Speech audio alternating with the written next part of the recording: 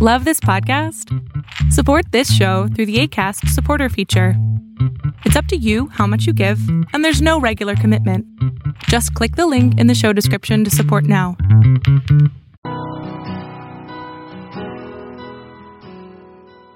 Welcome to Fresh Encounter, the radio ministry of Lifelong Anointing Church. Our mission as a church is to equip the body of Christ to increase in wisdom and in stature, and in favor with God and with men. We're glad that you joined us for this edition of the broadcast. It is our prayer that this broadcast will be a blessing to you. Here now is Pastor Otuno with today's message. Isaiah chapter 9. We're reading just a couple of verses there, and then we'll go from there. The Bible says, "For unto us a child is born, unto us a son is given.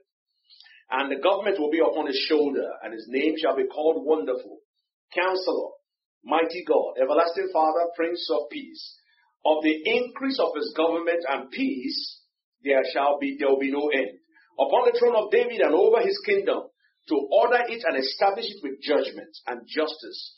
From that time forward, even forever." He said, "The zeal of the Lord of hosts will perform this." Now, this is one of the most fascinating prophecies in the scriptures, because it tells about the coming of our Lord and Savior Jesus Christ. This verse of the scripture prophesied, number one, that gave us a prophecy of the birth of our Lord Jesus Christ. Say, "For unto us a child is born." This same verse of the scripture that we've read tells us about the deity of Christ. He said, "Is the mighty God, the everlasting Father, the Prince of Peace." It tells us about Christ's earthly government. He says his government will be that of peace. It talks about his righteous kingdom, which is to establish. He said to establish it with judgment and with justice. And it talks about his eternal reign. Of the increase of his government and peace, there will be no end.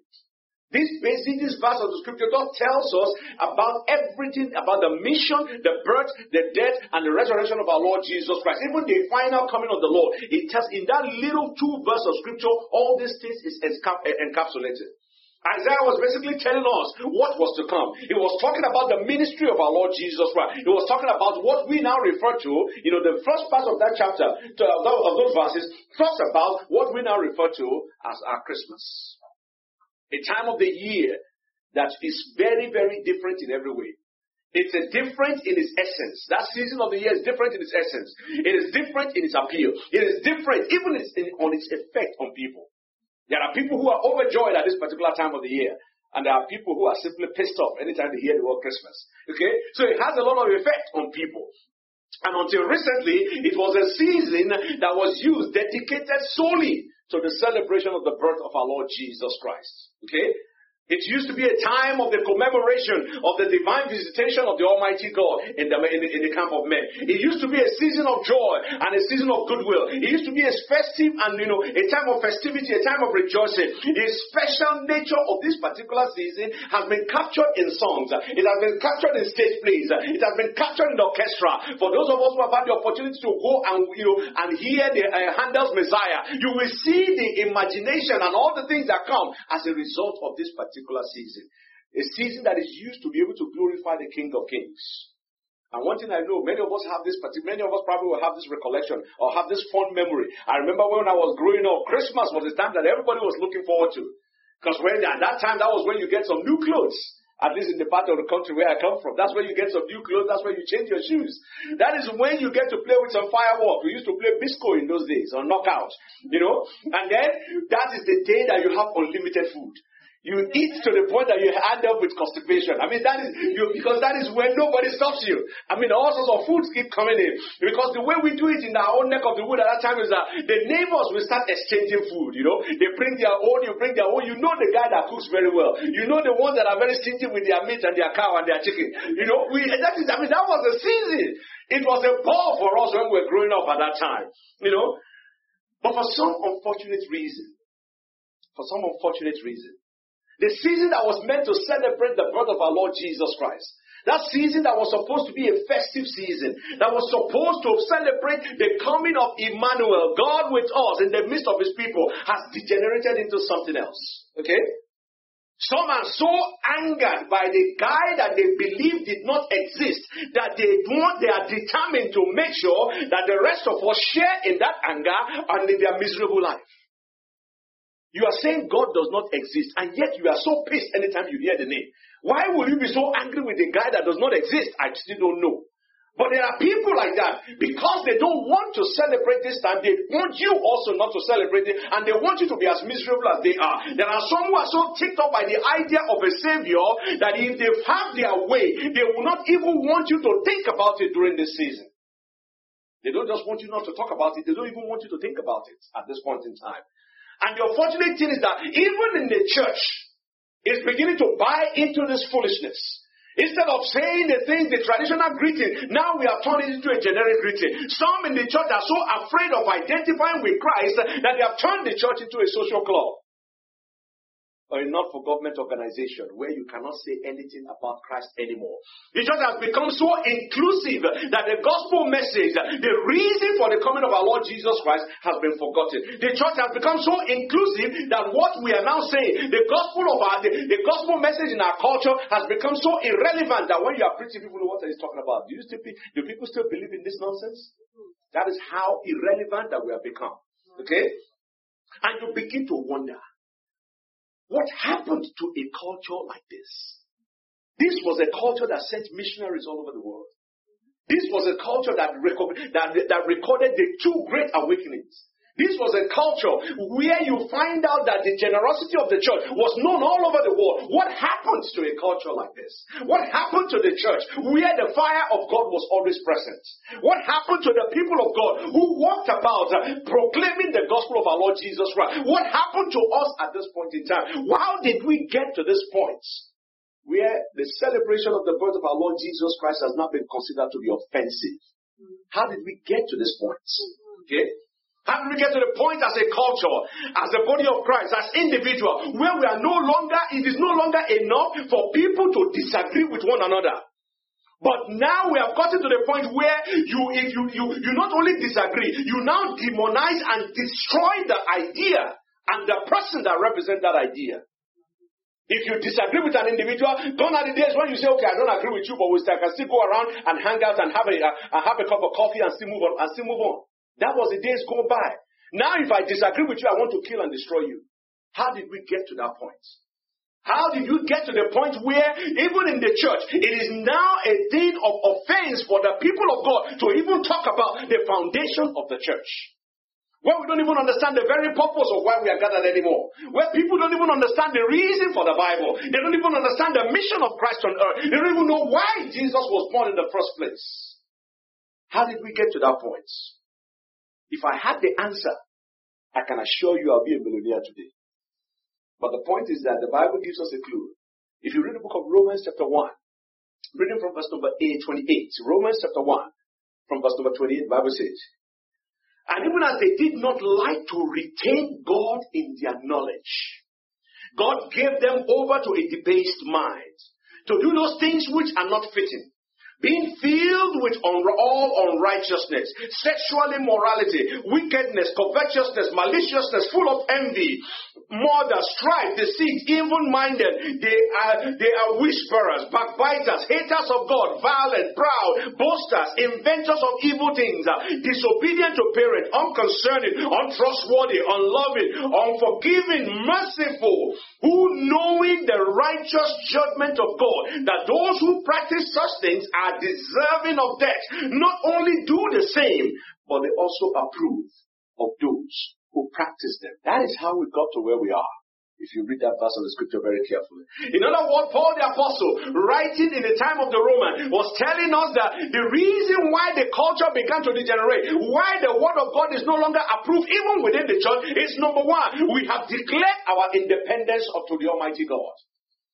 He said, because we did not want to retain the knowledge of God in our heart. In other words, you know there is a God. You know the things that He have established. You know the things that He has said. You know right from wrong. But you have made up your mind that those things you know what. You don't want to be hurt. You don't want to be restrained by those things. That is how we ended up the way we have ended up.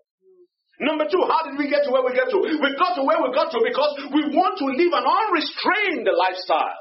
I said it here too about a week ago when we were talking about attitude. We say a man who wants to live a selfish life and then wonders why life is not turning out the way it was it to be. You want to live an unrestrained life. You want to live an unrestrained habit. You want to have unrestrained appetite. And at the end of the day, you'll find that the result is what you see even in the church today, where people don't want to hear the truth anymore.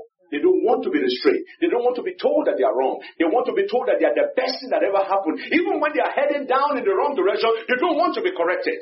And you see it in the place of work. You see a young graduate who comes to work and he wants to occupy the corner office. As if you can graduate today and become the CEO tomorrow. But that is the culture that we're living in. Number one, we get to where we are because of the independence. We declare our independence from the Almighty God. Number two, because we want to live an unrestrained lifestyle. Number three, because of a rebellion, a conscious rebellion against the Almighty God. Look at verse number 28 of that chapter. The Bible says, he said, who knowing the righteous judgment of God, that those who practice such things are deserving of death. Not only do that thing, but they also approve of those. In other words, they are rebellious, openly rebellious to the Almighty God, thumping their finger to the Almighty God and saying, yes, what are you going to do? What are you going to do? I don't want to serve you. I'm going to curse you to your face. And what are you going to do? And that is why we are where we are right now. Where even within the church, the name of Jesus Christ is an offense to some people. And you say you are a Christian. What are you doing here? If you have problem believing in Jesus Christ in the church, what are you doing here? And that is the condition where we find ourselves. When we live in such a condition for a long time, when we openly antagonize everything godly, the result is what we are seeing right now, where there is no difference between the church and the world we are supposed to preach to. And as much as we try to pretend as a culture that Christ is a myth, as we try to pretend as a culture that God's work, that they pretend that God, pretend as if the coming of our Lord Jesus Christ does not matter. The Bible makes us to understand that God is still God, and that is what He declared very clearly to us in the book of God, in the Gospel of John chapter 1. Gospel of John chapter 1, reading from verse number 1, the Bible says that in the beginning was the Word. And the Word was with God. And the Word was God. He was in the beginning with God. All things were made through Him, and without Him nothing was made that was made. In Him was life, and the life was the light of men. Verse number 10. He was in the world, and the world was made through Him. And the world did not know Him. And He came to His own, and His own did not receive Him. But as many as received Him, to them He gave the right to become the children of God. To those who believe in His name. And the Word became flesh and dwelt among us, and we beheld His glory. The glory as of the only begotten of the Father, full of grace. In other words, the Bible is saying this. Whether you like it or you don't like it, Jesus is God. Whether you like it or you don't like it, Jesus is God. Number two, the Bible is telling us whether the culture wants to believe it or not, Jesus is the creator of all things. Contrary to popular beliefs that we are a creator of chance, that we are the product of chance, the Bible is making it very clear that Jesus is saying all things were made through Him, and without Him was nothing made. So whether they want to believe it or not, Jesus is the creator of all things. Number three, whether they believe it or not, Jesus is the mediator. He is the one that reconciles man and God. If you want to have a relationship with the Almighty God, it is only through Jesus. And that's why He said, I am the way, the truth, and the life. No man comes to the Father except through me. Whether you believe it or not, it doesn't matter. And then the Bible is making us to understand that until Jesus become a part of your life, until Jesus become a part of your celebration this season, until Jesus become a part of the church, until Jesus becomes a part of your family, becomes a part of your job, becomes a part of everything that you do, you will find that life becomes meaningless.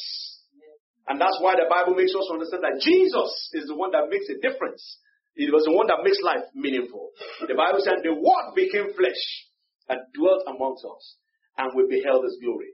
The glory as of the only begotten Son, full of grace and truth. That's why Paul the Apostle When he understood this, he spoke to the Philippian church. He told them in Philippians chapter 2, reading from verse number 9, the Bible tells us that therefore God has highly exalted him and given him a name above every other name, that at the name of Jesus every knee shall bow in heaven and those on the earth and those under the earth, and every tongue will confess that Jesus is Lord, to the glory of God the Father. In other words, whether you like it or you don't like it, you are going to confess that Jesus is Lord. Yeah. It's either you do it now so that you can receive his forgiveness, or you do it later when you will face his wrath. But one way or the other, you are going to do it. And like I always tell people, whether you like it or not, you are going to pay. Whether you pay up front or you pay at the back end, you are going to pay. Many of us who are from the neck of the wood where I come from, we hear the popular saying where they say there is no free lunch in America. The same thing in the kingdom of God, there's no free lunch. You have to, you will bow your knee to the living God. You will bow your knee to this resurrected Christ. You can either do it now or you will do it later. But one way or the other, you are going to bow your knee. And the other one, the Lord is basically saying that Jesus is the man. It doesn't matter what you think about it. Jesus is the man. It doesn't matter what you feel about it. Jesus is the man.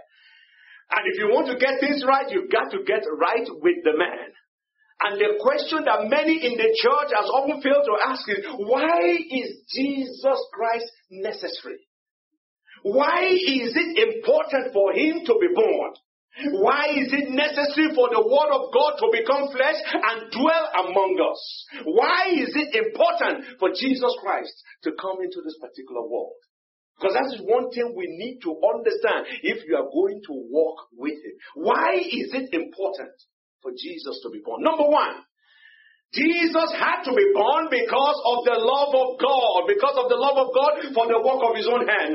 The love of God compels the Almighty God to be able to redeem his people. The Bible says, for God so loved the world that he gave his only begotten Son. He created us. Contrary to popular accepted belief, we are not the product of chance. You are not a lucky mod. You are not a monkey that decided to shave off the excess hair from his body. You are a created human being. And that's why David says, I am fearfully and wonderfully made. The Bible said before you were formed in your womb, the Almighty God knew you. You are not a creation of chance. Yeah. And that is why Jesus Christ had to come.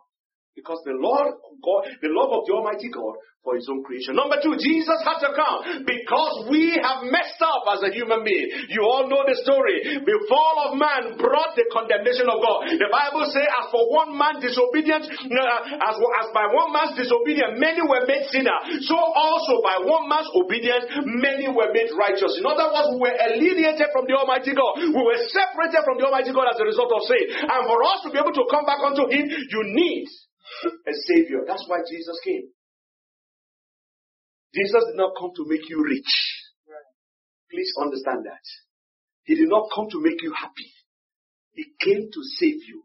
If you read the book of Matthew chapter 1 verse number 21, the Bible says, he said, and you shall give back to his child, and you shall call his name Jesus. And why? Because he will deliver his people from their sins. That's why he came. Every other thing is an addition. As we refer to it in my neck of the wood, every other thing is an afekun. Okay? That means you just add, it's an appendix. What do you call it? It's just one of those icing on the cake. Exactly. It's just the spices. The main reason why he came is to deliver you. Because if Jesus was to come to make you rich, what about all those rich billionaires who hate the sight of God, who hate the thought of God? That means Jesus failed if that was the purpose. How many of the believers are walking around with their shoes that have a hole underneath? If that's the purpose of Jesus Christ to make you rich. Yes, you can be rich when you follow the Lord Jesus Christ, but the purpose of the Savior, the purpose of the Savior coming is to be able to deliver you from the sins that have held you captive. Number three, why did Jesus Christ come? Jesus came because he was the only one that can provide a perfect sacrifice for sin. The Bible says it's not possible for the blood of bulls and goats to take away sins. But the body, the Lord God Almighty has prepared for the Lord Jesus Christ. That's why he came. Jesus Christ came so that he might destroy the works of the devil. And the Bible makes us to understand. It says that he that commits sins is of the devil, but the devil has sinned from the beginning. For this purpose the Son of God was made manifest, that he might destroy the works of the devil. That's why he came.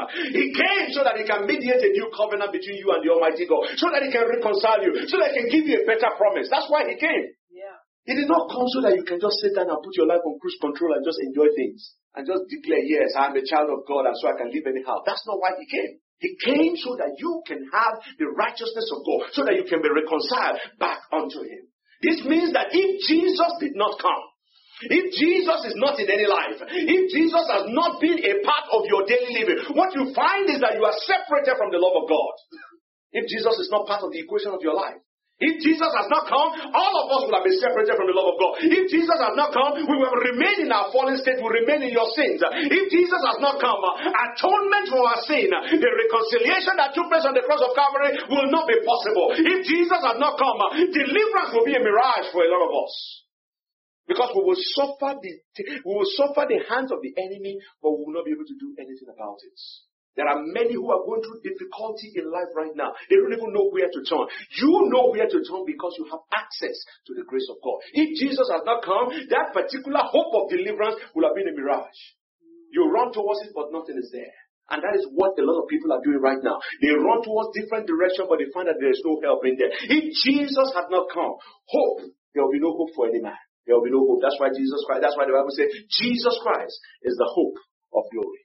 The reason you and I can come into a place like this and begin to sing praises to the Almighty God, the reason why we can still clap our hands in the midst of difficulty, the reason why we can still look up when everything around us is gloomy, is because we have a hope in us that this is not the end of the story. That when the Lord Jesus Christ will come, it will lift us up and it will take us to a better place. This is the hope that resides inside of us, and because of that, we are able to sing. And the people who think that they know better, people who think that they have educated themselves into imbeciles, you will now find out that they will tell you that these things don't exist, that there is nothing like that, that they say religion is the opium of the people. It takes their mind away from the realities of life. But you find that scientific studies have been conducted, that the people of faith live a more better quality, they have a better quality of life. Is it because they are just dumb people? Is that why they are living a better life?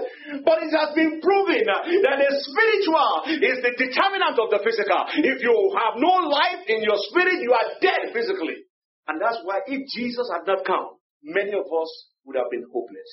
Now, seeing the importance of the birth of our Lord Jesus Christ, why are people so opposed to this idea of Jesus? Why are they so opposed to this idea of walking with the Almighty God? Why are people finding it very difficult to be able to embrace the truths that is embodied in the living Christ?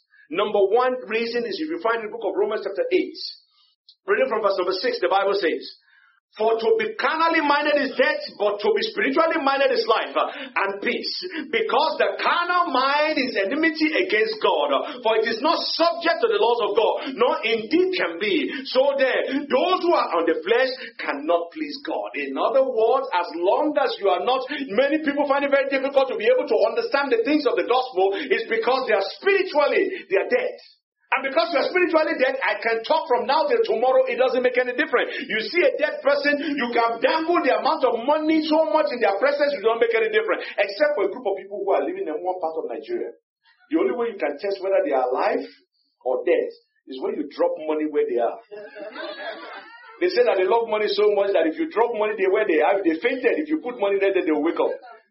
But that's a story for another day. But the idea is that the reason people do not embrace the gospel is simply because of their spiritually dead.